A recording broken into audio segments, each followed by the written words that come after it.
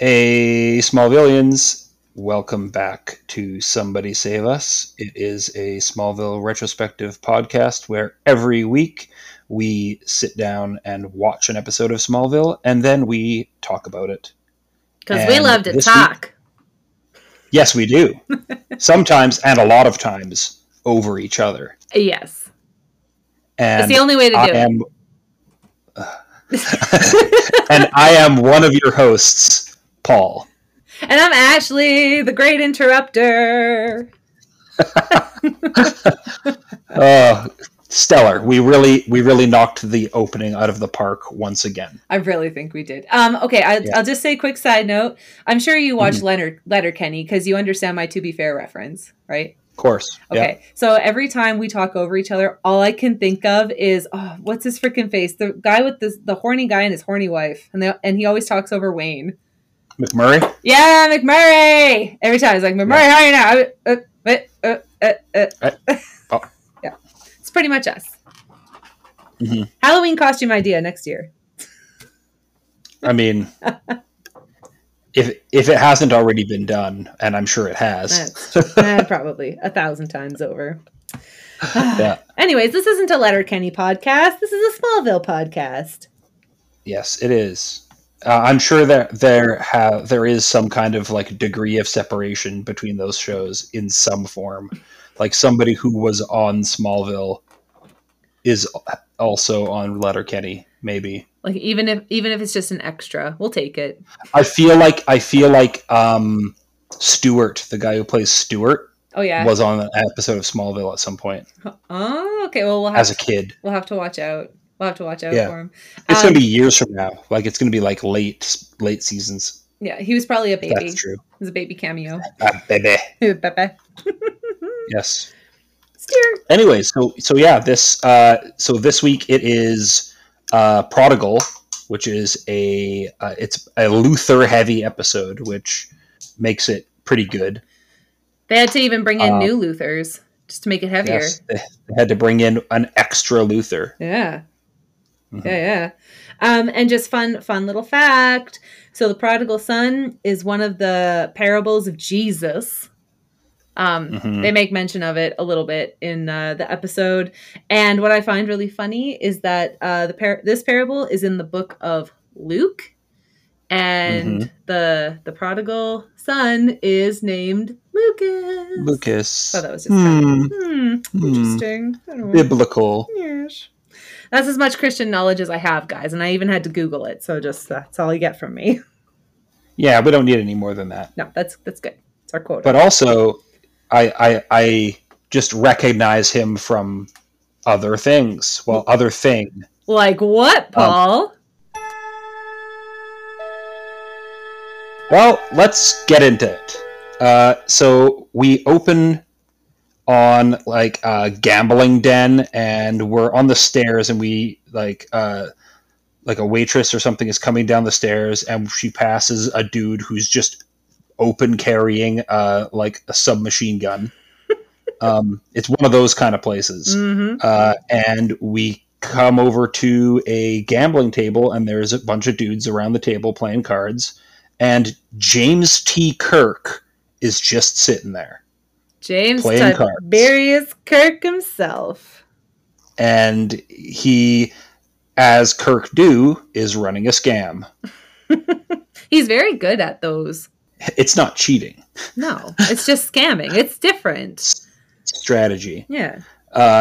But so we see there's a couple quick cuts between him and the guy who's like in the back room, kind of right by where the security guy is. Yeah. Just kind of passing, like he's got camera angles on everybody, and so we can see what everybody's holding, and so he's got some pretty good luck. Knows when to hold them and knows when to fold them. Oh man, just like the sound. The sound.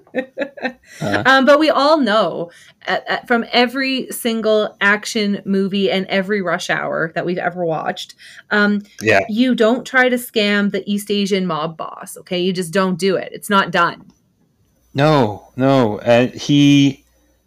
So like, I can't remember the order of this. I think he's like eating a dumpling grossly. Oh no, it weren't no dumpling, my friend. I'm sorry, that was like a squid tentacle.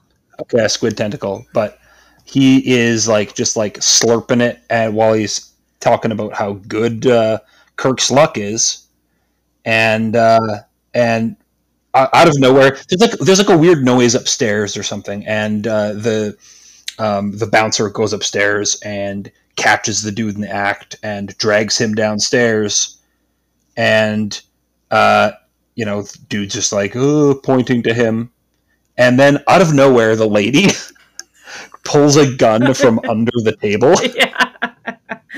Yep. Well, she was like freaking locked and loaded. So to work at, I don't know if anyone knows this, but for my work as, in the underbelly of the city, when you work for mob bosses in their underground casinos, you have to know where all the guns are. Yeah. You have to know where the panic gun is. That's right. Just in case James Kirk comes and tries to scam your boss. But of course, this isn't Kirk's first rodeo, so he flips that table over and like hits somebody with like the double axe handle chop. Yeah. He's very talented in hand-to-hand combat. Yeah. And he like leaps past like a hail of gunfire and down a flight of stairs like head first. Yeah. Totally unhurt. Yep. And then uses the doorman as a human shield. It's desperate times, Paul. What was he going to do? I mean, he could have just ran out the door. He didn't have to stop. But then that would have been one extra bad guy coming after him. He's thinking 10 steps ahead. All right. He's playing chess while everyone else is playing checkers. He's messing with the timeline. Who knows who that guy was? I know. Butterfly effect. So outside, he's making his way down a few flight of stairs. He eventually just jumps down to the street and commandeers a 21st century mode of transport called a crotch rocket. And makes a very slow getaway. Like, he's very careful in this alley. Yes. Mostly due to the fact that injuring any of these people unnecessarily might change the future. Yes, of course. Can I just also note here that this is probably the most gunplay that we've seen, at least in the entirety of season 2. Oh yeah, this season for sure. Like, and you could tell like this was just like a director wanting to do his thing. His prep. Yeah, flex his John Woo. That's right. Yeah, and then you're right. Well, I don't know if I noticed him like driving quote unquote like safely. He definitely wasn't weaving around like an idiot, but like for him to come out of an illegal underground casino out through what I assume was the back alley, there was a lot of innocent bystanders walking in this dark alley at night. Yeah, and like the dudes kind of give the crowd just enough time to like notice that, okay, there's a bike speeding by, and then they turn around and see those guys aiming their guns down the alley, and everybody kind of dives. Yeah. He gets shot at. He wipes his bike out into like a pile of garbage bags, and just then a car pulls up, and this bald dude jumps out and obviously has mistaken him for someone else because he calls him Lucas. Right. And says that he's his brother. And then he just jumps into the car and they speed off. And then this theme song plays, but it's really weird. How so? Is it playing the wrong theme song? Yeah. Because it starts playing the theme for Strange New Worlds. So weird. Hey, okay, weird. hold on. This is not the same actor that plays Kirk in Strange New Worlds, is it? Uh-huh. Oh, it is. Okay, I thought it was the Kirk that played the movies, like the newer movies that came out. Thought it was Chris Pine? Yes, I don't know why I got them mixed, because I was like, no, this is not him, because the Kirk that plays on Strange New Worlds, okay, he looks way littler. Like, he just looks like this tiny dude. I don't know why. Yeah. Like, he just looks small. He's gotten skinnier. He's definitely gotten skinnier I guess. As time has gone. Yeah, I guess. Has he had some work done on his face? I totally feel like his face does not look the same. I recognize his face looks pretty similar. Does it? Like, I immediately noticed who he was. Okay. Well, I'm going to have to go back and rewatch that last season so I can freaking get a better handle. I did temporarily, Skim the like episode. disbelieve that I was right about that, because I was like, well, he could just look a lot like him. And so without doing any real looking around, I just saw that IMDb had him as being in it. And so I was like, okay, Okay, well, there good you enough go. for me. Okay. If IMDb said it, it's got to be true. Mm-hmm, mm-hmm. That's right. Okay, well, it is honestly, it's the weirdest episode of Star Trek I've ever seen. But let's go. Yeah. Let's go along with it. Let's amalgamate and let's freaking put these two universes together today. Yeah. Kirk's got to play along. Yeah, he's got to play the long game. He does, absolutely. Oh man. So then we cut. Oh, you know what I didn't do this week? I didn't read what the Talon sign said. When you're immediately obstructed, like the very first time. Okay. I think the only time you get to see it is there's a part where it just says live music. Okay. Phew. All right. I thought I missed something good this week. No, there's nothing. Phew. Nothing weird. Nothing strange. Crisis averted. I did take a look, but anyway, yeah. So we are at the Talon, and Lana is just setting up for the day when Clark shows up. And he just about gets laughed out the door when he asks for a job. I know, right? It's so funny because, like, honestly, Lana calls him out. She's like, well, you don't have the best track record for being on time. And Clark, his reaction, like, I kind of was pissed at him for his reaction because he looks so defeated, but it's true. And then he's like, oh, ouch. And I'm like, okay, Clark, well, the truth fucking hurts. But I mean, it is what it is. Like, you are late to literally everything, like, because of good reason, but that doesn't mean shit to your boss that has no idea what you do on your freaking downtime. Yeah, and she makes a point about his track record, and then he gets like a double ouch when he looks over and sees the rose from the end of last episode is still in the garbage can. So obviously this is literally the next day. Yeah, for sure. And so the whole time I'm watching this like altercation, and then when Lana does finally accept to like put his application in, at least, I don't know why, but the scene from, I'm sure you've seen the movie Rapunzel, right? The newest one, the CG one. Yeah. Okay, so you know the Tangled. Okay, you know what I mean. Okay, it's late. Okay, I'm 2 Twisted Teas in, so just bear with me. It's been a day. This episode brought to you by Twisted Tea. I'd give anything for an endorsement from Twisted Teas. Oh, shit. Twisted Tea, I'll be drunk for you 24/7, if that's what it takes. Anyways, the whole time I'm watching this altercation, all I can think of is when Rapunzel has Flynn Rider tied up in the chair, and she's like, well, Flynn Rider, I've decided to trust you. And he's like, a horrible decision. And she keeps saying what a great decision she's making, and he's like, no, this is an awful decision. Like, you shouldn't trust me. Don't come with me, blah, blah, blah, blah, blah. And the whole time Lana's like, I'll take a chance on you, Clark. He's like, this is a horrible decision. You shouldn't do this. You shouldn't do this. Horrible decision, really. Oh God! But no, she decides. Okay, yeah, put your hat in the ring and put in your application. And then, speaking of horrible decisions, I don't know if this works as a segue, but Lionel is just finishing up a call when Lex rolls in with the surprise announcement that his long lost son is home. Woo! Introduces him right away. Yeah, no, you're right. It is a horrible decision. Yeah, and then like you can tell, like just like the hug and like the way that Lionel calls him son is just killing Lex. Like he's just standing off to the side and he's just like, ugh, right? Okay. Daddy would never hug me. I know. He's totally jelly. He's very jelly of Lucas right now. Yeah, but Lucas also gets a little dig in on him. He's like, when Lionel says son, he's like, well, biologically anyway. Yeah, exactly. Yeah. And then he goes and shits on Lionel's cool katana, too.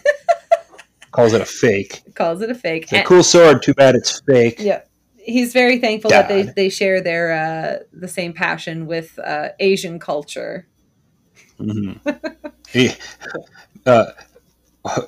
Asian weaponry. Yeah, Asian weaponry. Specifically. Oh, God. So like swords and Tech 9s. Yeah, pretty much. And crotch rockets. Yeah. Yeah.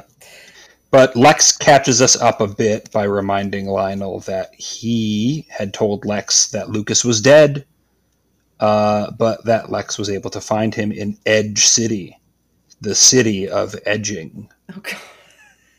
Where Kirk was just biding his time. Do you think that's what he was? Do you think that exactly? Do you think that's what he was down there for in the first place? Because we know it was the city on the edge of forever. I don't think. I think it's the city of edging. We all know Kirk was a ladies' man. He likes the ladies, and the ladies like him back. Well, that's what he put in the record anyway. Yeah. Willingly, they liked him. Willingly, yes. It's consensual. He's more like a Zap Brannigan. Oh, I wish he had a Kif. I guess Spock would technically be his Kif. Yeah.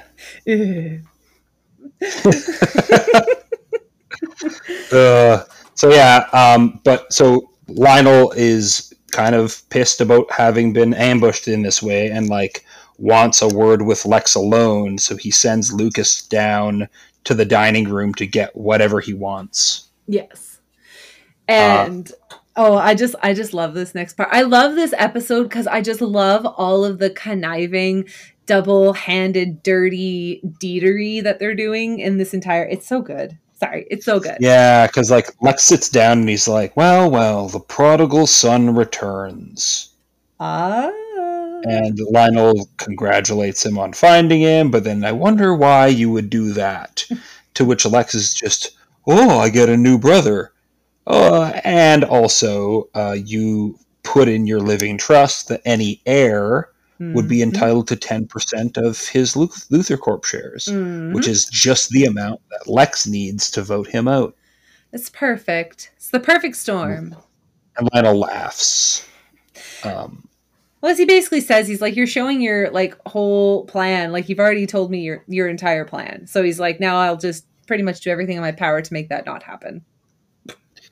Yeah, and he also points out to Lex that there are plenty of parables to be found in the good book. And I think he does this a couple times in this episode, where this is such a Lionel thing, where basically he just gets back on the phone. Yeah, well, as the end of a conversation. Yeah, it's the only way he likes to end his conversations. He does it with Clark later. Yes, he does. But yeah, he ends their conversation. And then I think from there we are at the Kent farm. Yes. Presumably a good deal of time passes because they have to, like, Lex and Lucas have to get there. I guess. Because they were they were at the mansion, weren't they? No, they were in Metropolis because they were in Lionel's office. Okay. I would say, a good deal of time. How far do you think Metropolis is from Smallville? Does it ever say? I want to say they've said before that it's like an hour. Okay. It's an hour and a half. Okay. That's not too bad. That's Mayerthorpe distance. Yeah. But and they obviously didn't helicopter. Or maybe they helicoptered to the mansion and then drove. It doesn't really matter. Anyway, a little while later, at the Kent farm, Pete and Clark are shooting some hoops and talking about Clark's ill-advised plan to use his job at the Talent to stay close to Lana. I think it would have been a good plan if Clark could have just stuck to his fucking guns. Yeah, but Clark can't do that. No, he can't. I know. We know that. Yeah, I know. Yeah. And then their game of basketball gets interrupted by the sports car. By the Luthors show up. Yes. And it looks, to me, Clark, during this whole interaction at the beginning, looks so off-put. Because he's looking at a dead man. But do you also think maybe there's like the smallest little hint of like jealousy because Clark and Lex it's like Pete says, he's like, oh, they're like brothers. Yeah, maybe. There's a little bit of just wariness with Clark. Like, he's pretty standoffish with anybody because not only just because he has to like figure out who this person is in relation to Lex, but also can this person like see through his act? Maybe. Yeah, okay. All right, fine. I still say he's jelly, but okay. Yeah, he could be jelly. But Yeah, no, like actually, Clark goes and says as much to Lex, where he's like, "Hey, I thought he was, you know." But you know, it's crazy. Given the wild shit that they went through with Rachel Dunleavy, like Lex being held at gunpoint and Yeah. like all that shit, like does not come up. No, and you know, I found that like because then I was questioning until I had to Google it to fact check myself. Like the whole time I was like, isn't this the son of the crazy redhead? Like I swear it is. I'm sure it is, Yeah. but they're not mentioning her at all. They also, I think, they get, and this is just me and like my own headcanon, but they also then, by virtue of that fact, get Lucas's age wrong. Oh yeah, because he was just turning 18. Shouldn't he be like 15 years old, the same age as Clark? Yeah. Yeah, that is weird. Yeah. Yeah. Smallville, what are you doing? But we just leave that. We just push that to the side. Okay, fine. Maybe actually, you know what? No, I think Clark is probably actually 18 years old, but they had to hold him back a few years because of his, you know, chronic lateness. Let's say that maybe. Okay. Yeah, they kept him at home. They homeschooled him for a few years. Yeah, till he was ready. Yeah. Okay. Yeah. All right. They barely even get time to like get 2 words in. And then of course Lex has got to go to the bank. Yeah, he's got some shit to deal with, and he's going to bring Lucas with him. But then Clark suggests that Luke hang out. Yeah, and they know each other. And so then Kirk has to like pretend he knows how to play basketball. Yeah. He has to pretend he knows how the rules work. But they didn't really play like a game. They were just playing like horse, essentially. Horse. Yeah. Then Lucas gets, they're asking him about like where he grew up, and he gives them his theory on like how growing up without a stable environment and friends kind of allowed him to become his own person. Whereas if you live with a family, they kind of just mold you into little versions of themselves. It's kind of true, kind of sort of. I found this episode is very much a nature versus nurture episode. Yes. Yeah. And Clark also just does not necessarily buy his theory just because Clark is Clark. Mm-hmm. Well, and he has good points. And then Pete is just kind of standing by while we get a little bit of like a basketball montage, and like then like Clark starts getting a little carried away, like does like the windmill dunk, right? And has to be reminded to chill it out a bit. It's a little bit of a pissing contest. Yeah. But then on the very next turn, like Lucas comes in with like the elbow, tries to throw an elbow and like hurts himself. I actually had to go back 4 or 5 times to rewatch that little part because I couldn't understand what had happened. Because I was like, but Clark didn't hit him. I was like, so why is he acting like a little bitch? But then finally I was like, oh, he tried to hit him first, and then he hit the freaking adamantium skeleton that Clark has. Yeah, like Clark has enough control where he can let somebody hit him and it'll feel like they're hitting a normal person, but if he's not ready for it and somebody just hits him, they're going to break their hand. Yeah, that's right. Yeah, exactly. Yeah. And then honestly, it's so funny. It reminds again, freaking Kirk, he's like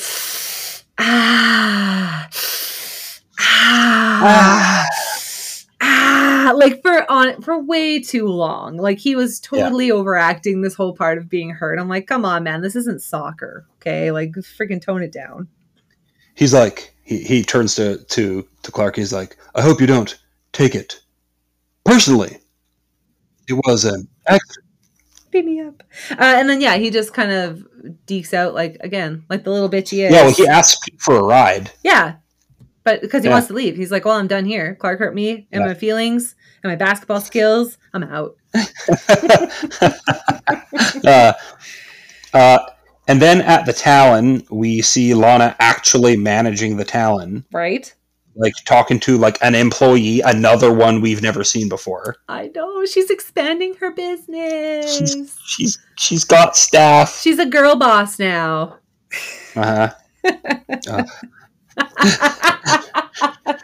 Oh god. And I will. And do you notice how Chloe's hair is now streak free this time? Uh-huh. Yeah. I did notice. Okay. There's no continuity in the hair world. No. It's wash out. Wash out. But Chloe shows up and points out maybe the benefit to being able to boss Clark around. Yeah, because she said that she loved doing it. Bossing him around, that is. Hey! Woohoo! And yeah, so she says too, like Chloe kind of comes to Clark's defense, like in a sense, because she's like, like, yeah, he's late and he's all over the place, but he always comes through in the end, like in his own way. Mm-hmm. Right? Yeah. Like in his own way. And so you can tell Lana is starting to like give ground a little bit. And that's kind of the point of the scene. Yeah. And it's a Lana thing to do. I mean, let's be honest here. She's definitely not one to rock the boat and stick to her guns if it's going to like make someone uncomfortable or unhappy. Yeah. So, yeah. Anyways, yeah. So that was the whole point of the scene. End scene. And now we get to the good stuff. We get Lex barging into Lionel's study at the mansion, which like wasn't Lionel like planning on leaving the mansion? Like what's going on? Like all of a sudden now he's not leaving the mansion, he's staying in the mansion. I don't think they even know. And then Lex walks in and he walks past the shards of the broken table that Lionel fell through like 2 episodes ago. Glass is still crunching beneath his shoes. Yeah. Demanding why his assets are frozen. Lionel basically tells him like the thing that we overheard when Dominic was talking to him the other day, on that last episode, which was like, hey, yeah, like anything, and you don't have any assets because anything that belonged, that was, so LexCorp, and anything that belonged to Lex belongs to him. Yeah. Also, and that includes the mansion, so get the fuck out. Yeah. Well, because essentially in order to fund LexCorp, like Lex had to leverage every single asset that was in his name to go towards LexCorp. So yeah, once all that's gone, there's not much you can do. Yep. And Lex is like, oh, I don't think we'll be doing that because me and my brother are going to work together. And then he gets knifed in the back. Does. Frickin' Kirk. He's got other plans. Yeah. Yeah. He's clearly on the run, okay, from Starfleet at this point, and he needs some money because he's got to get going. Well, it's just part of the deep cover. Like this is obviously there was like some like in the 23rd century, they met like somebody from like the temporal police, and they were like, you must travel back to 2021 or to 2002, and you must stop Lionel Luthor from killing his son Lucas. You must inhabit. Because the Luthors are Captain Kirk's ancestors. Yep. That's it. That's why they look so alike. Ah, I got it. Yes, I got it. See? Yeah. So he comes and stabs him in the back because I guess this is how he thought it was supposed to go. Yeah. He's just got to follow the script. That's right. Yeah, exactly. He really is a Luthor. And then like Lionel gloats that some sons don't question their allegiance to family. And then Lucas puts it as a change of strategy mid-hand. Yeah. Yeah. And like Lex just kind of smiles like bitterly. But he knows. He's just because I think Lex sees it. Game. Yeah. I think Lex sees it as, wanting daddy's approval because he doesn't know any better. And Lex has been around all of his life, around Lionel, and he's like, it doesn't matter what you do, you will never get daddy's approval because he's a son of a bitch. Yeah. Yeah. You'll never have his love. Yeah.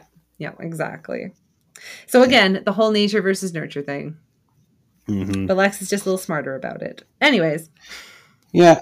And then out at the Kent farm, Lex shows up on their doorstep. It's pouring rain outside. He doesn't actually talk at all in the scene, you guys. He just has cards that he holds up. That's just like, don't say my name. I just came here to tell you. And then he drops the card. Clark, you've been a brother to me for so long. I really love the movie Love Actually. Rick Grimes. Jesus Christ. Carl. Oh, fuck. So yeah, but because this is Smallville and like not reality, this is the only place that Lex Luthor can find to stay. Like, does he actually not have any other friends? I guess not.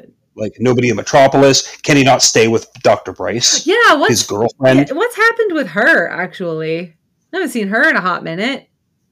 For several episodes, we have not seen her. Yeah. I just wondered because I was like, in 2002, cash was still like pretty heavily used. You can't tell me that Lex doesn't just keep like a wad of like $1,000 roughly in his wallet at all times. You'd think. Like my mom always taught me to have a $20 bill in my wallet just in case I need to like catch a cab for some reason. But like, yeah, when you're mega rich, you got to add a few zeros behind it to compensate. Yeah. So, anyways, you're carrying something. Exactly. Yeah. And I love Daddy Kent's reaction to it. Like, he kind of looks elated at the fact that Lex has nothing. and has to ask him. Yeah. He's like, hey, maybe you almost made me ask for a helicopter ride that one time. Yeah. Now I'm going to make you ask to stay here. Yeah. Oh, I loved it. It was just such a great little shot of like Daddy Kent and then Lex trying to find the words and then Daddy Kent and then Lex trying to find the words and then back and forth and da-da-da. Yeah. So. And then the next morning, like, he gets up extra early to like watch Lex work through the kitchen window. He's just sitting there. He's leaning up, hand against the window. He's leaning, sipping his morning coffee. He's just fucking rock hard. Oh, Martha comes down and then they just fuck in the kitchen. No. Work harder, Lex. Work harder. DK had trouble sleeping. He did. I guess he had trouble sleeping with a snake under their roof that wasn't the snake. Wait, are we still talking about his dick? Yeah. Or are we talking about Lex? Yeah, and then Clark comes down, and I just love it. He's like, "Oh, like where's Lex? Where is he?" And Daddy Kent's just like, "Yeah, he got up extra early this morning. He's working. He's put him to work. Put him to work." Yeah, and Clark's like, you don't have him mucking out the stalls already, and then DK grins. Right, I love it. He's got like an actual like joy. I love it. It's so good. Yeah. But then, of course, it does turn serious. It does get serious because he's like, remember that he dug into your past all last year and tried to find out secrets. And remember what we have under the barn? In the storm cellar. Like, they haven't even, like, the storm cellar is just a place that Lex could just walk over to. Right? Open the door and walk down to, like, 10 stairs and just see a fucking spaceship. Like, what are they doing? I don't know. Don't they have a lock on it at least?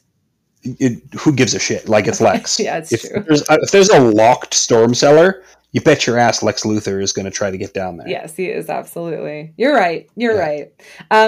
He says, Clark, don't freaking let him out of your sight. Don't leave him alone while he's on this farm. Yes. And then Clark really quickly goes in to talk to Lex while he's working, and like Lex actually looks like he's enjoying himself. I know, and I like the story that kind of comes behind it, like when Lex talks about so their family used to have a ranch in Montana, because of course they did. And he said, oh, but when I used to go there with my mom, like we used to work side by side with like the ranch hands, and we would always we'd work all day, and it was the best I ever felt, and blah blah blah blah blah. And like, it always just makes me wonder, like, how different would Lex's life have been if his mom was still alive? Whether or not Lionel was in the picture, right? Completely different. I know. I used to hate Lex Luthor, like, all the time just because I knew he was the villain of the story. And in Superman, the animated series, he's such a pompous asshole that I'm just like, ugh. But Smallville definitely made me sympathize with Lex Luthor a lot more, because I'm just like, dude had everything in the world, but at the same time he had nothing, because he didn't really have a family that loved him, and he didn't have people that understood him, and so on and so forth. So he is a victim to a certain extent. Yeah, and again, like this whole the series up to the point that Lex is like a major character in it is his journey to becoming the Lex Luthor that you know from the comics. Yeah. It at times he seems like he's already there, and then at other times he's really not. Yeah. And it takes a long time for the humanity to get like scraped off of him. Yeah. Because he has a lot of it still. He gets conflicted, and then you obviously find parts where he's acting just like his dad, i.e. in this episode. But, you know, again, yeah, he's just like, he's a victim. He was once like a little boy with hopes and dreams.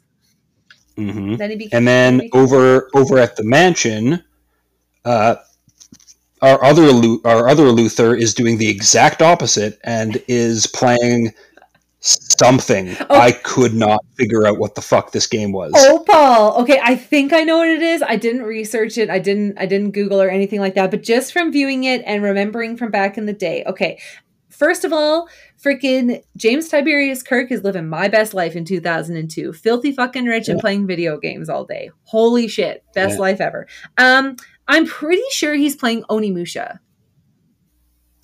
Oh yeah. And you know what? Was Onimusha on Xbox? No, Onimusha was PlayStation, fool. But he was holding an Xbox controller. That's because Smallville can't get things like that right. They don't pay attention to the little details. We know this by now. Okay, hang on. I'm gonna fact check it right now. Yeah, if Onimusha was on Xbox. What? No, what game is James Tiberius Kirk playing in the episode? You are not going to find that out. I tried. No, come on now. You just don't know how to Google. Okay. Well, I will talk about the scene really quick. You can do a fact check. Okay. So yeah, over at the mansion, Lucas is like, you know, just playing video games, and Lionel walks in the room. You found it. I literally found it. What'd you find? So, what game is Lucas playing in Prodigal? Video game. Genma Onimusha. How the I looked. What the fuck? How did you just like type in what he was playing in Prodigal? Yeah. And then it was like a Reddit post or something? It's actually in the Smallville wiki, Paul, so I'm really disappointed in you right now. Wow. Okay. Well, my Google fucking failed me because it was like, I don't know. I mean, you do have a Chromebook from like 1997, so... Yeah, it's only able to find things from somehow earlier than that in time. Yeah, exactly. And everything comes to you in like Morse code or telegram. Yep. Carrier pigeons. Yeah, so he's living his best life. He's playing that Onimusha. As we now know. My New Year's resolution is still 1080p. Okay. Fuck. So he's playing Onimusha somehow on Xbox because that's how rich he is. He can get those ports early. He's got a mod. Yeah. He's modded it. Crazy early. Yeah. But Lionel comes in and tries to remind him that he has yet to sign over his shares. And then Lucas kind of eventually stops playing, but then he goes into the digging he did to determine that Lionel is trying to lowball him and that his shares are actually worth about 5 times what he's being offered, which, if my math is right, and it's probably not, is $50 million. Yeah, that's what I mathed. Yeah. Yeah. Which, I mean, to me, I'm just so...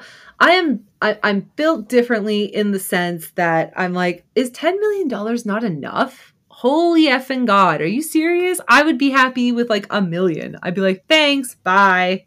I wouldn't ask for much. Yeah. $1 million is still a life-changing amount of money. Right. In 2002, before inflation went up 87% this year, like $1 million would have got you from like 20 years old to retirement, like to death really easily. Yeah. Anyways, he's greedy. He's a greedy fucker. Yeah, Lucas changes the subject a little bit and like asks Lionel why he didn't try to find him before he was 12, and then we learn that Lionel was told that he died as a baby, But do we believe that? Because Lionel's a slippery bastard, and the whole time I'm watching this, I'm like, "You fucking liar! You liar!" Lucas is like not satisfied. He goes over to the pool table and he's like, does a break, and like Lionel comes over to try to get him to sign, and then the big reveal, which is he writes "bite me" on the paper, and fucking Lionel sees it. He sees what he wrote. Cover blown. And we don't know right yet that Lucas knows this, because he suggests that Lionel have his lawyers check that over. Yeah. And Lionel says that he trusts him. And then he walks toward that door that he's always trying to leave through. And on the way there, Lucas is like, "Hey, Dad," and whips a pool ball at him, and Lionel fucking ducks. Yeah, he does. Oh my God. Well, it wasn't the right kind of 8-ball. Yeah, he would have taken a different kind of 8-ball right to the dome. Right to the dome. Right up the nostrils. So was he blind at all? Ever? No, he had to have been, remember, during the heist episode, because otherwise he would just know Clark's secret. But he was still blind then. No, I think he knows Clark's secret. I really do, because then he's like, "Clark's a special boy," and like I honestly, maybe I feel like he knows. Maybe. I really feel like it was coming back. Maybe it was coming back. Maybe there's just been enough things that he's just kind of figured it out. Maybe. My question was he ever blind?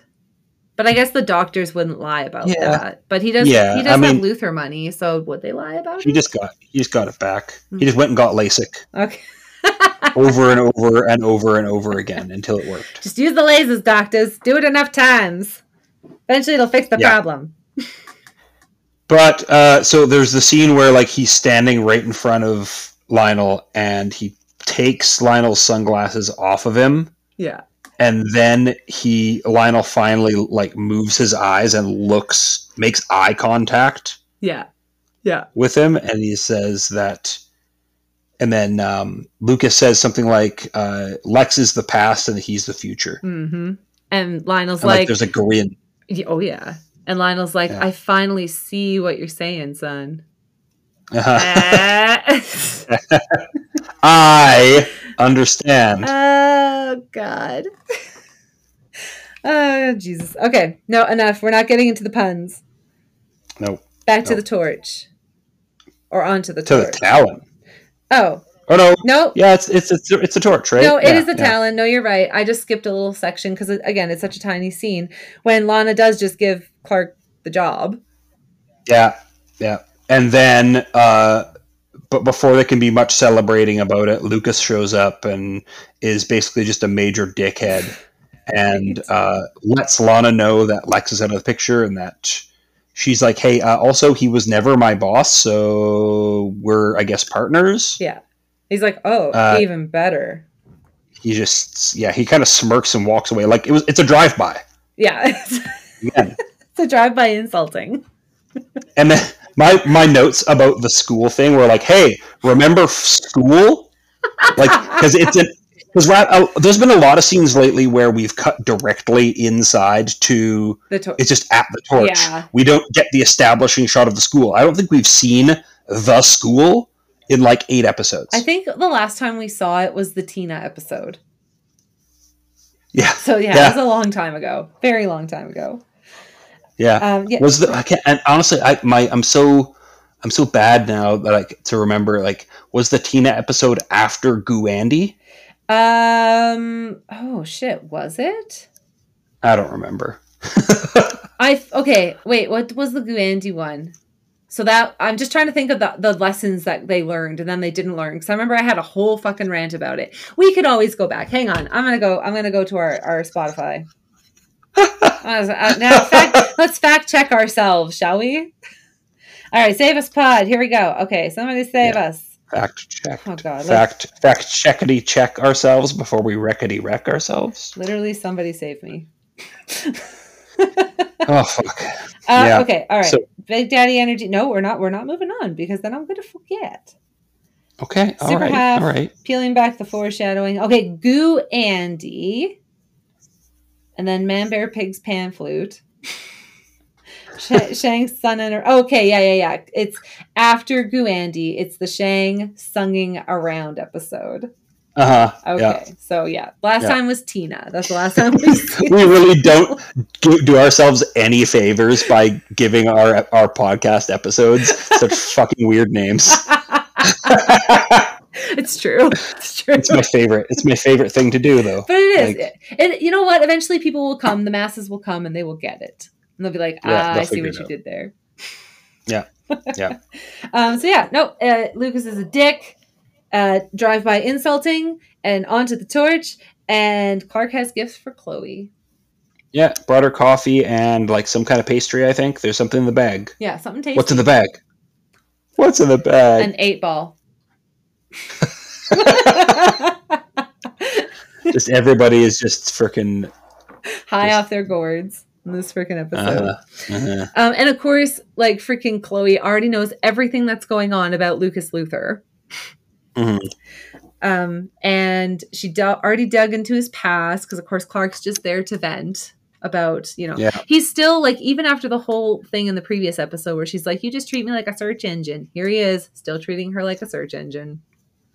Yeah, and then she's just points, like she kind of rolls her eyes and just like points over her shoulder to the printer, and Clark grabs the piece of paper off the printer, and then we teleport right to the farm, the barn, and Clark showing Lex the Metropolis United Charities like adoption paperwork, basically explaining to Lex that it didn't even exist 2 weeks ago. Yeah.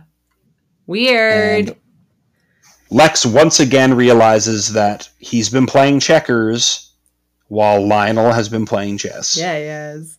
And Lex, stop playing checkers. It's never checkers. I know. It's always snakes and ladders, damn it. I had a freaking thing for this too. Yeah, okay, because we all know how good Lionel Luthor is at like freaking creating fake charities to get shit done.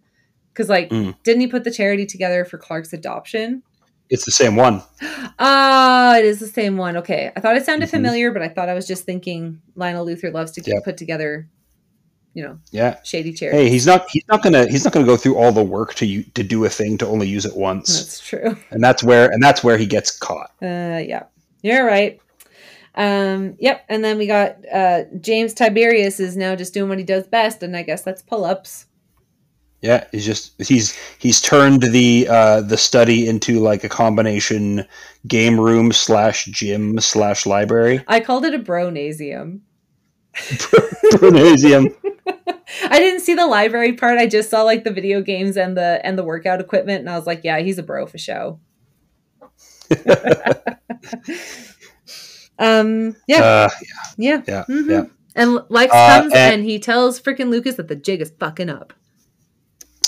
Yep, and like Lex kind of finds a little gap in the armor and like reminds Lucas that Lionel isn't just going to love him, like it just kind of mocks him basically for him being so naive. Yeah, well, because he is. Again, like Lex has been around for how many years, and Lucas has just entered the picture.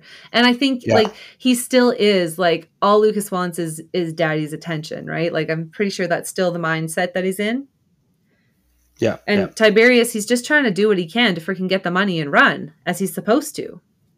Mm-hmm. According to he has to. Yeah, according to the time police. He has to get the money, and he has to.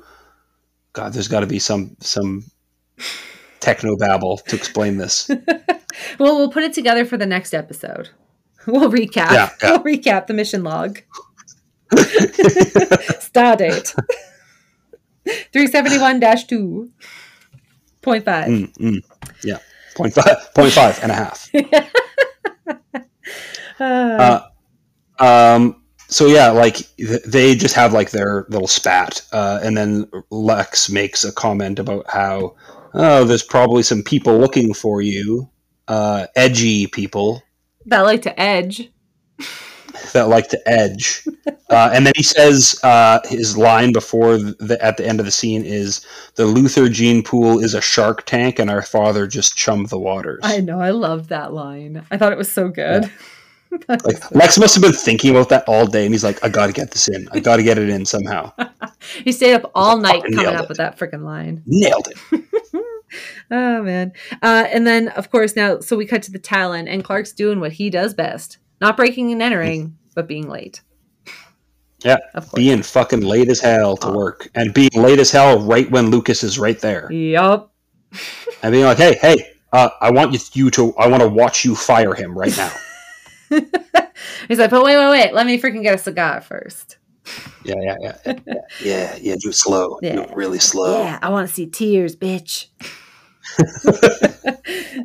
and she's not going to do it, and then he's like, "Okay, well, this place is done then." Yeah. He was going to fire her, and then she's like, I'm a partner, dum-dum. You can't fire your partner. It's impossible. And then mysteriously, the alleyway behind the Talon has like completely changed configuration. Like there's like a really long driveway now where like a motorcycle comes at them. Yep. There's like the greenhouse that Tina went flying through is not there. Well, I guess it wouldn't be because they had to close shop. Yeah. And then it was too unsafe to have a cluttered alleyway, obviously, because someone got impaled, so they had to clear it. I guess I had to clear it. Yeah, come on. But so Clark catches up to Lucas and like tells him that he can't do that, and he's like, "I'm a Luthor. I can do whatever I want." Yep. And Clark says that he'll quit if he'll leave Lana alone, but Lucas is just like, too late. Yeah, I'm gonna do what I want. And then we get like that, like the wind instrument of impending drive-by. Yep. And we got and this guy, honestly, it reminds me of Pineapple Express. Ken Jeong, and who's the other guy? He's on one of the sketch comedy shows. Bobby Lee and Ken Jeong's characters. It just reminds me of them so much, and even like the mob boss in the casino reminds me so much of the mob boss in Pineapple Express. So I couldn't not see Ken Jeong in there being like, "Fuck you!" He does at the end of the movie. Yeah, like Lucas starts running away, and Ken Jeong like starts driving after him and like spraying bullets, and like it's a pretty decent like effect scene. But again, like the leisurely way Clark jogs down the alley is just fucking it never gets old. He's just like batting bullets out of the air. Yep. And then at the last minute he jumps in the way of a couple and then catches the last one with the back of his hand. Yep.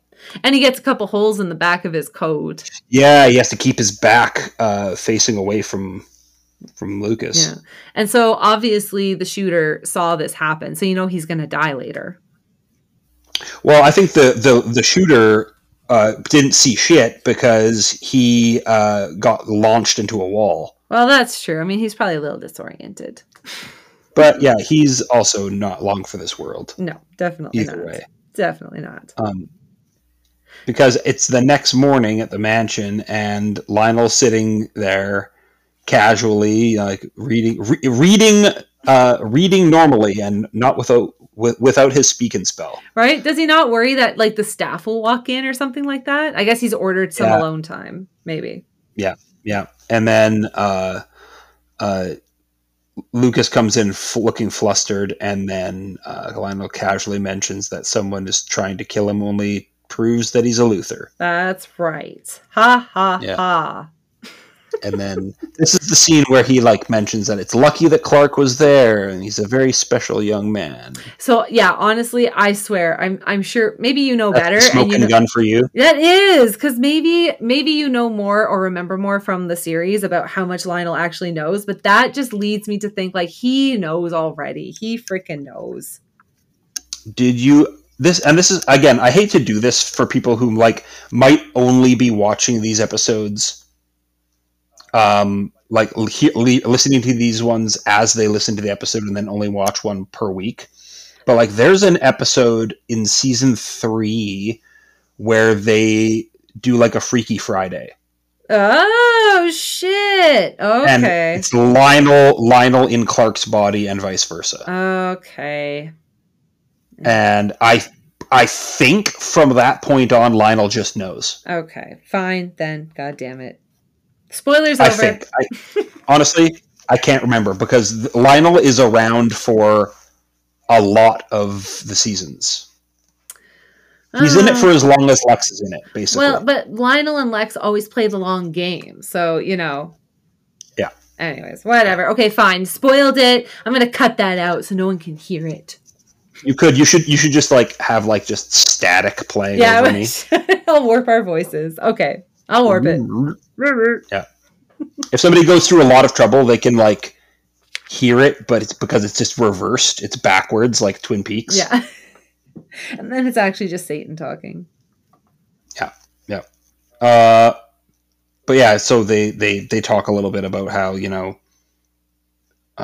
well, it's God, I can't remember what scene. Well, no, it's just because again they're going to play the blame game, right? So initially, Lionel's like, well, of course it's Lex. Like Lex freaking wants you out of the picture, and it's the whole Cain and Abel kind of thing, whatever.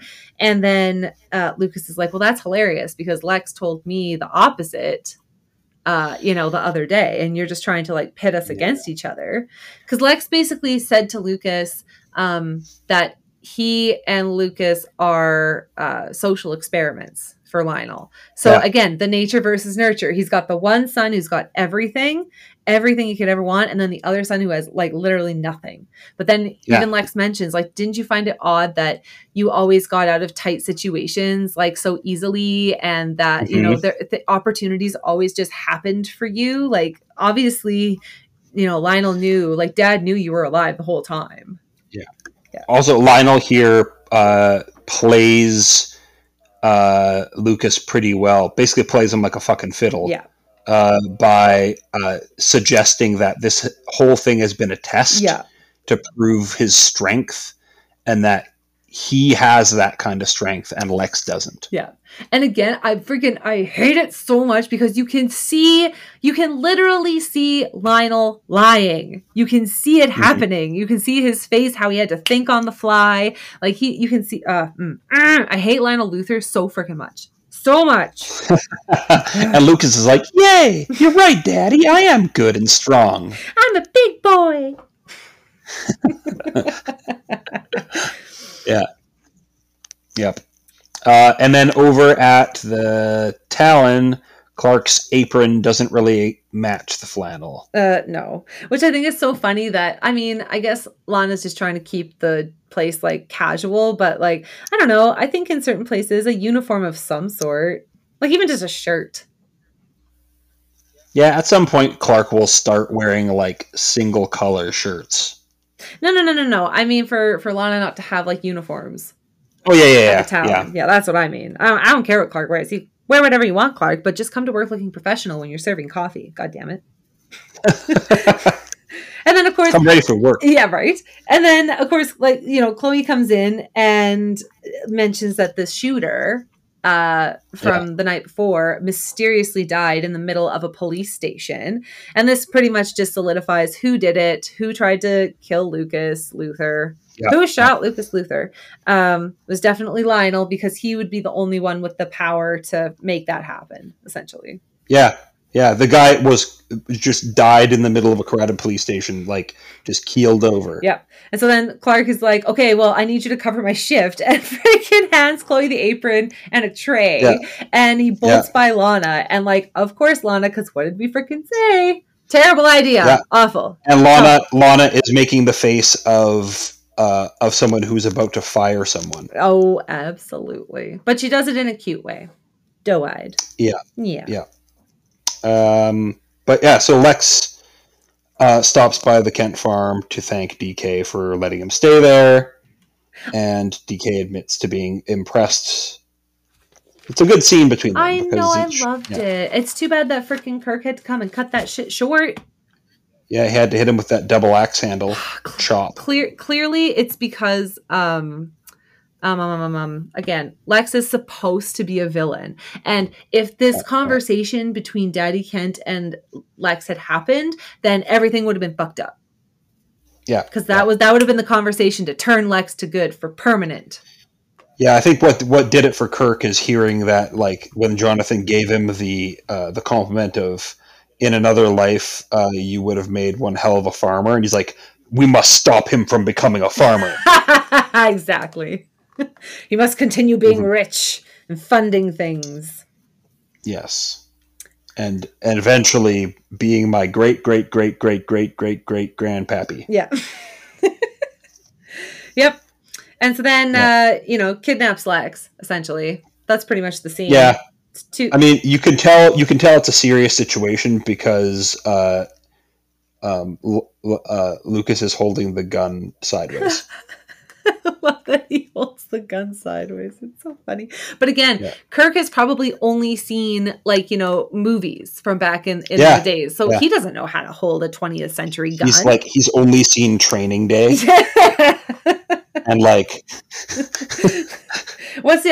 Four Brothers? That's another one. No, I would say it would be even worse than that. It would be he's only seen things that the Paramount Corporation owns. So he only knows how to do it gangsta style. Yeah. Pretty much. Yep. Mm-hmm. And then cuts to what? Oh yeah, the mansion where Clark comes in and he is pissed. And Lionel has to put on his blind act. Yeah. Oh, Clark, who's there?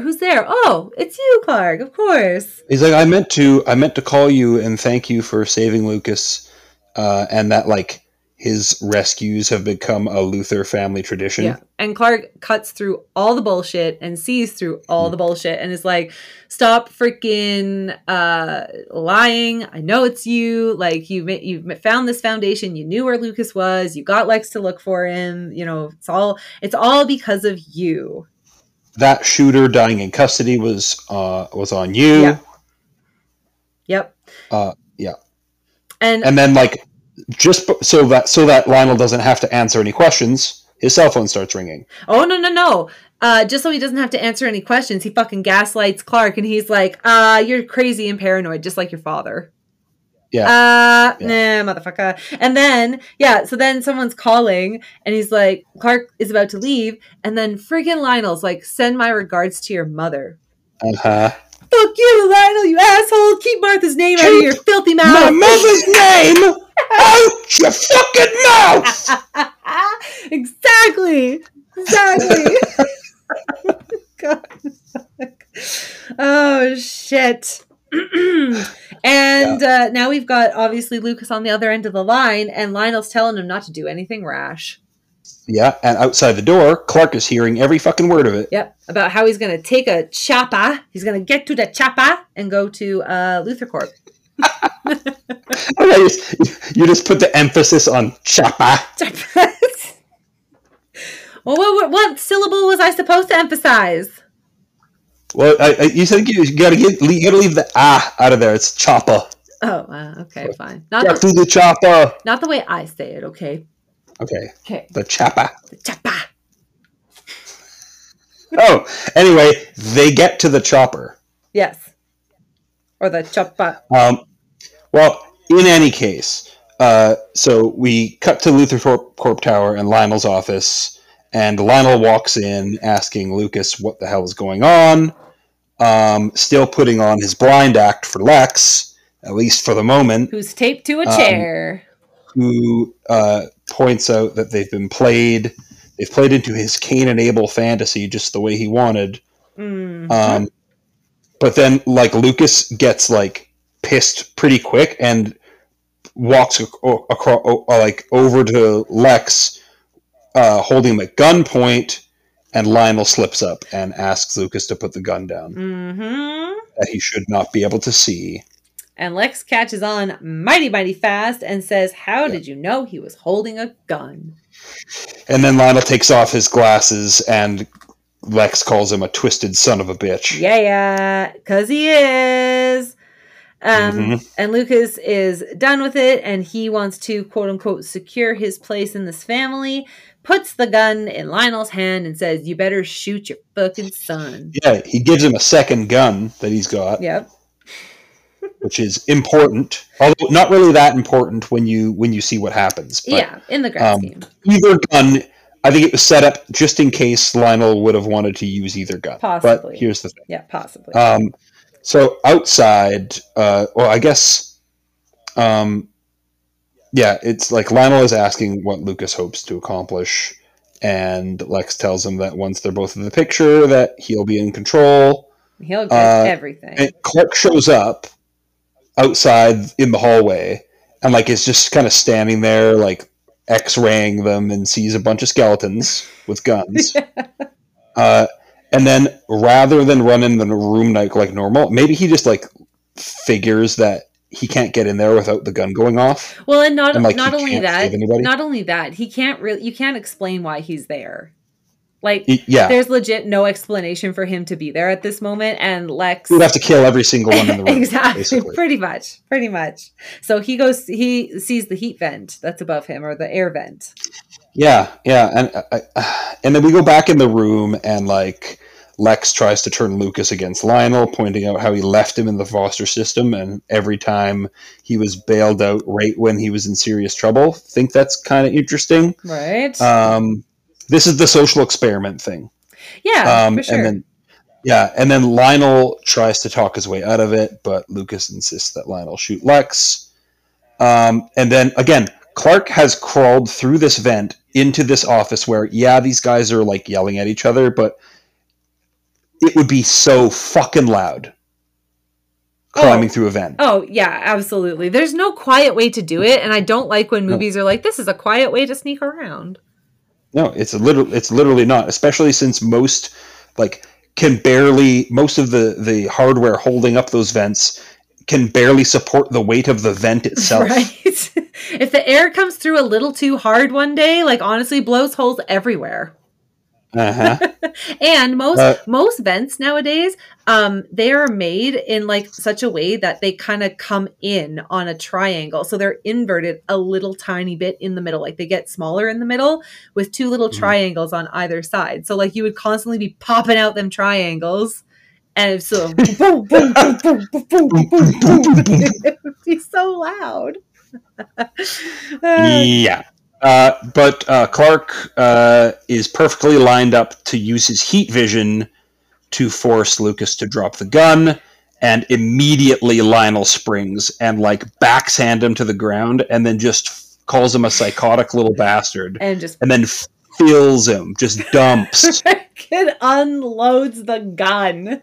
Or would have if they weren't blanks. Yeah, got backfired. And then Lex is in the background, like, checkmate. Mm-hmm.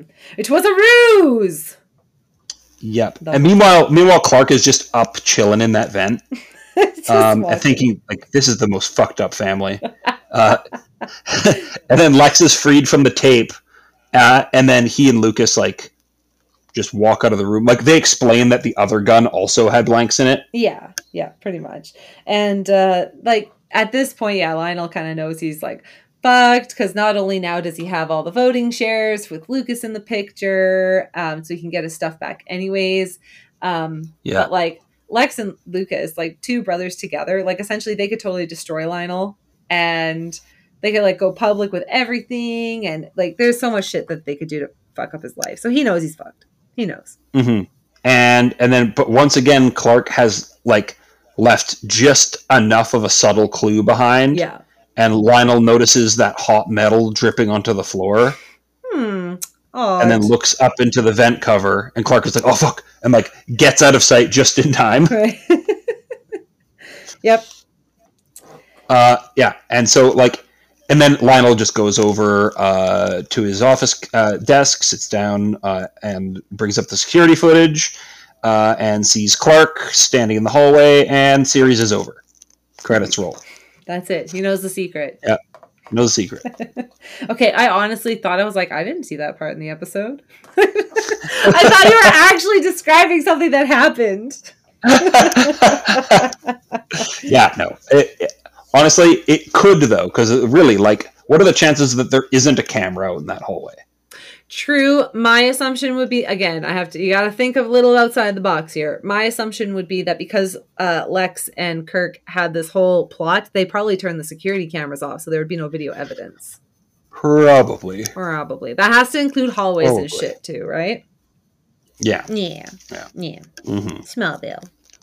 Well, and then we finally get back over to the Talon so that Clark can get fired, or for him to simultaneously quit at the moment he's about to get fired. Lol. I actually had to pause and like reverse the scene because I couldn't hear what Clark was going to say. But I think he was just saying he was going to quit. Yeah. Well, he tried to apologize essentially, and then I don't really know if he was actually going to quit, but I think he kind of knew it was coming. No bouncing back from that, Clark. Sorry. Yeah. And he tried, and then he just kind of tries to smooth it over. See, this is what I infuriates me sometimes, but it's no offense, but it's like a lot of men in general, very hard to pick up on certain cues from women, especially when you're teenagers. And he clearly just assumes that things are generally okay between them.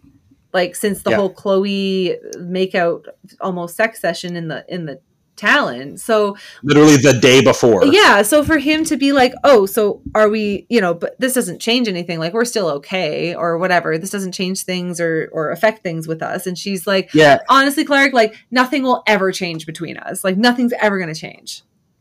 Yeah. Yeah. She says that, she doesn't see how anything will ever change between them. Yeah. Yeah. And then it's one of those scenes where he isn't like, okay, we'll see ya. He just kind of turns around and walks away while she finishes closing up. Yeah. Yeah. Because he knows he fucked up, but he just doesn't know why yet. He's got to figure it out. And then we go to the mansion, and Lex is back in his office and has a crew of guys cleaning stuff up, but he tells them to leave the TV, which is a solid choice. Absolutely it is. Well, sometimes you need some gaming breaks. Yeah, yeah. And then Lionel walks in, not pretending to be blind anymore, and Lex points out the front page of the News of the Daily Planet, in which Lionel has miraculously regained his sight, and LuthorCorp stock gained 5 points. It's all a ruse. See, it was all a ruse. Yeah. Lionel was never blind. Yeah, and then Lex asks him how long he's been able to see, and Lionel shrugs and says, a few weeks. Yeah, no big deal. It's fine. No, I call BS. I 100% call BS on that. I like what Lionel says, though, is that he says that it allowed him to see even more clearly because he was able to understand what people try to get away with when they think you can't see. Yeah. Yep. Yeah. But I mean, he still freaking faked a disability. He's a fucking asshole. Classic Luthor scene, like he's walked into the room, Lex is behind his desk, and they could keep having the conversation they are, but instead, Lionel faces away from Lex and says, well, how are we going to fix this rift between us? Right. Which forces Lex to then come around and then sit across from him. Yeah. Yep. Well, because Lionel always has to lead the show.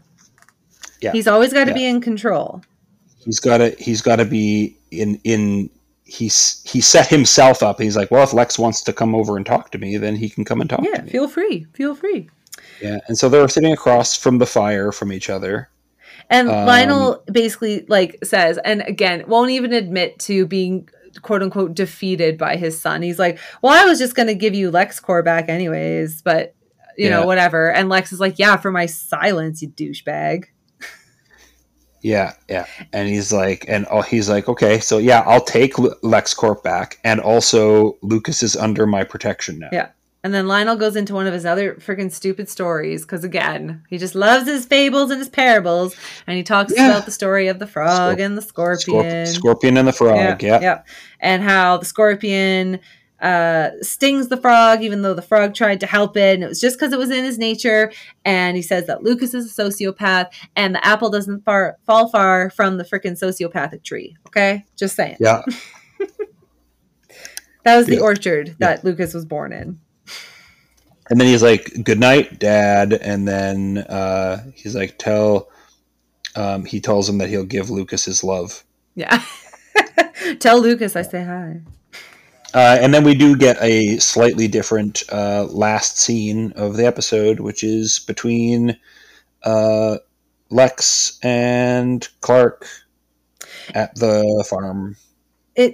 It wraps up. I love how it wraps up. Again, the whole episode, nature versus nurture, and we get the denouement, if you will, of just the denouement with just this very quick dialogue where, yeah, like Clark again reiterates, Lex isn't his father, because I think Lex was talking about how, oh yeah, I mean, if the roles were reversed or something like that. Clark says, no, you're not your dad. You'd never be like him. Everything's fine. And then Lex says this awesome line where he says, my father wants to rule the world, but your father's going to inherit the earth. Yeah, he's like, yeah. I love it. I love that line because it's so. I'm just going into a tiny social commentary. I promise it won't be long because I know we're running out of time. But it's so relevant to like especially happenings in the world today because it's freaking rich assholes with lots of money and like lots of time on their hands that want to rule the world and just like freaking wreck everything in order to rule the entire world. And it's freaking us people. It's just the people who aren't in charge and the people who don't have lots of money who inherit their fucking mess. Yeah. We inherit it. We have to clean up their stupid messes. Anyways, sorry. Rant over. I'm back. Yeah, but that's also the end of the episode. Dun dun. Yeah. We don't see any Zangiefs this time? No. Reds. No Zangiefs. Darn. Yeah. Okay, so just quick, before we give our little ratings, I will say the Onimusha game that he was playing, it was an Xbox game. Mm-hmm. But it was an Xbox port. It came to PlayStation 2 first, so we were both right. We were both right. Right. But you were right for the episode. Yeah. So how many Starfleet badges out of 5, Paul, are you going to give this? I am going to give it 3 normal comm badges, and then 1 Section 31 comm badge. Okay. So it's like 4.5 out of 5. Okay, all right. Okay. And your reasonings for it? Why such a high rating? I gave it a high rating just because it's like a pretty good episode in terms of like fleshing out the Luther mythos and like getting like kind of settling things a little bit with that kind of that part of the storyline. Like Lex isn't actually losing his whole company, and there's like a little bit of balance of power back, and like you get to see what a piece of shit Lionel is. Mm-hmm. And that, Lex gets to show Lucas what a piece of shit Lionel is. Like Lionel was going to kill him. Yeah. Yep. And then, the rest of it, though, again, like it kind of loses points for other than that being kind of pointless. Like the whole, like, Clark gets a job at the Talon. Who gives a shit? Yeah. Yeah. That's true. It's a very weird little B story they tried to put in. It was the B story that Smallville forgot, like, honestly, because they didn't expand on anything. There was no growth in that story. Yeah. I mean, I think they had just pieces of episode, and they're like, well, what do we want to slot in as like the thing that isn't the Luther plot? Yeah, right. What do we want to do with that? Pretty much. Oh, I have this shit idea. Okay, let's go with it. Why not? Yeah, like what are we doing with those other characters? Yeah, I guess we got to do something, right? Yeah, they honestly, it could have been like the whole episode could have just been the Luthers, and Clark could have just showed up unexpectedly, unexplainingly wise at the end, and it wouldn't have bothered me. Because I'm just like, I would have known. I've been like, okay, somehow Clark found out, and he came to save the day at the last minute. Who gives a shit? It was such a good episode with just the Luthers in it. Yeah. So I'm going to give it the same rating. I'm giving it a 4.5 out of 5 because I thought this episode was awesome. I loved the story with the Luthers. It was such a great like cat and mouse kind of thing. Like they were double crossing each other all over the freaking place. But at the same time, you didn't really know where Lucas truly stood until the very end. Like it was just very good, and it kept me guessing like the whole time about what was going to happen in the end. I loved it. I thought it was really good. And yeah, the B story was not even necessary. Not necessary. Yeah. No. Yeah. Yeah. Again, I guess it just fails to get a 5-star rating because it's not exactly a perfect episode. Like there's an episode coming up that still isn't necessarily a perfect episode, but because it's like the cameo that is going to be in that episode is such that it's just going to get a 5 out of 5. Oh shit! Okay. When it comes. Oh, I'm excited. It's not next episode. Okay. It's not next episode. Okay. But you're going to have to tell us what next episode is while I do our socials. All right, I'm gonna cue it up.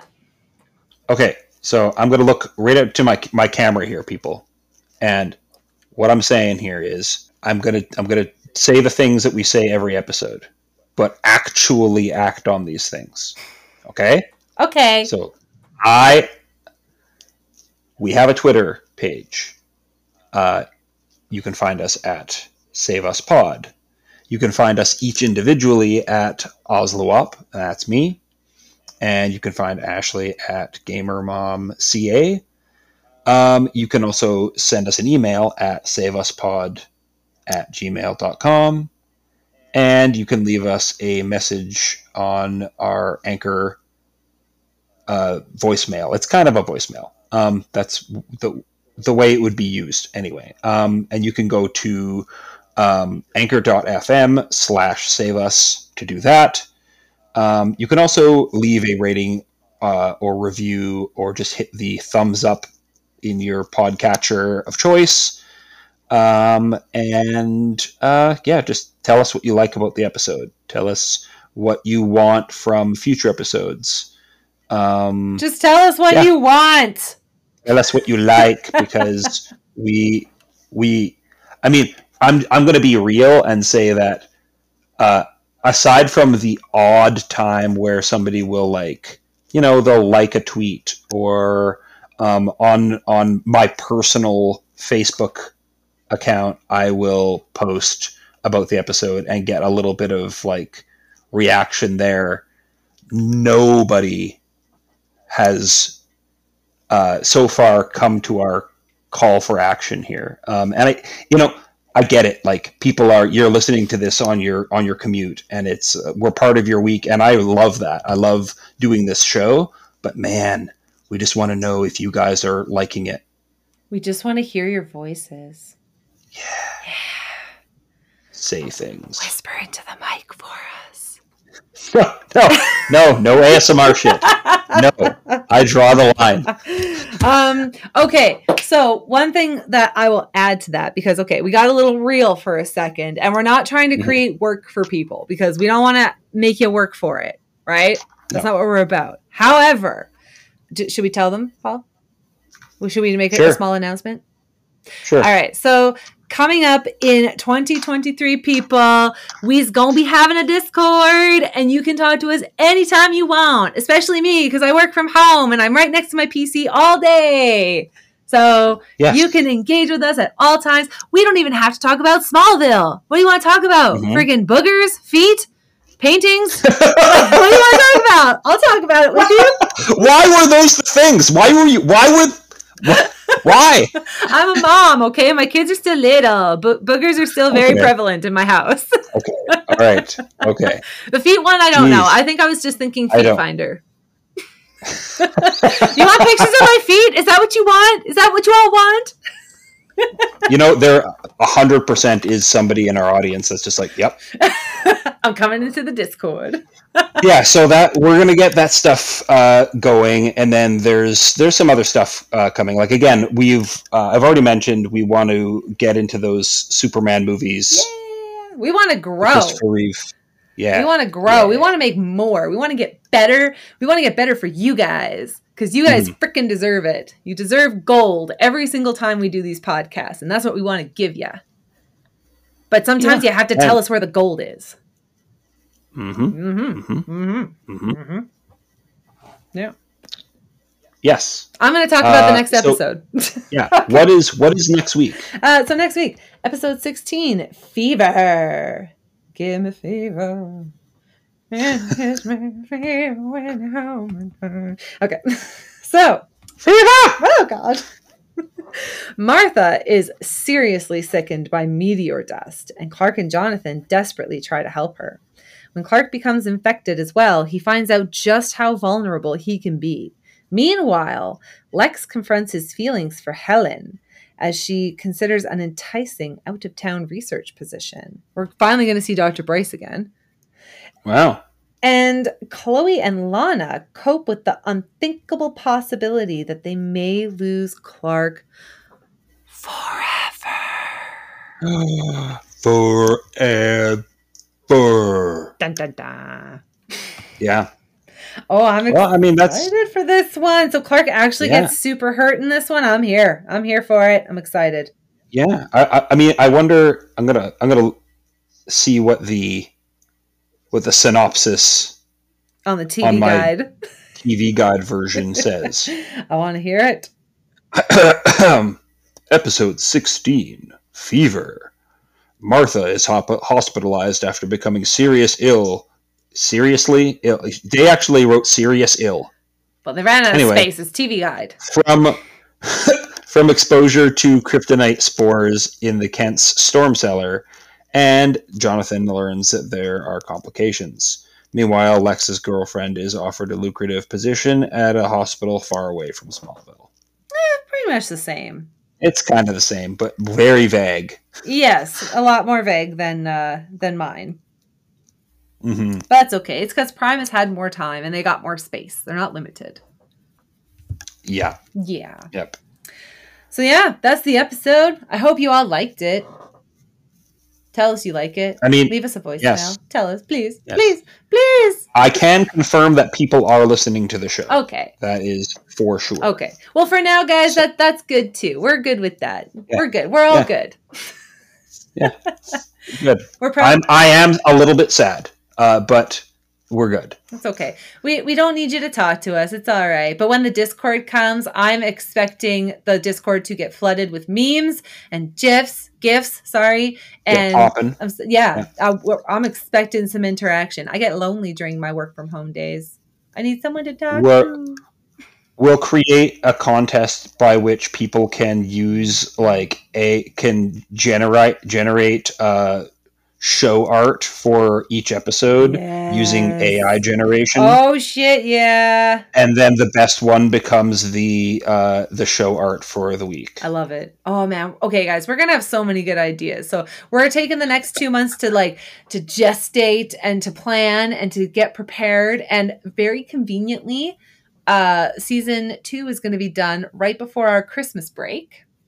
Yeah. And so in 2023, guys, we're picking it up. We're starting with season 3. We're going to be coming with some new stuff, some new ideas. Some good things are coming down the pipes. And a new theme song. So just if you don't want to comment and things like that, that's totally cool. Just keep listening to us. You keep us motivated. And I'm saying that theme song part out loud so that the person who is making said theme song will hear it and maybe it will give them a kick in the ass. Do we have somebody who's going to be making a theme song? Yes, we do. Okay, it's going to be a good year. I'm excited. Fuck 2022. It's over. Give me 2023. It's over. Done and dusted. Yes. Oh, Jesus. Okay, well, and on that note, I'm going to cut us off, Paul, and I'm going to say it. Somebody save us.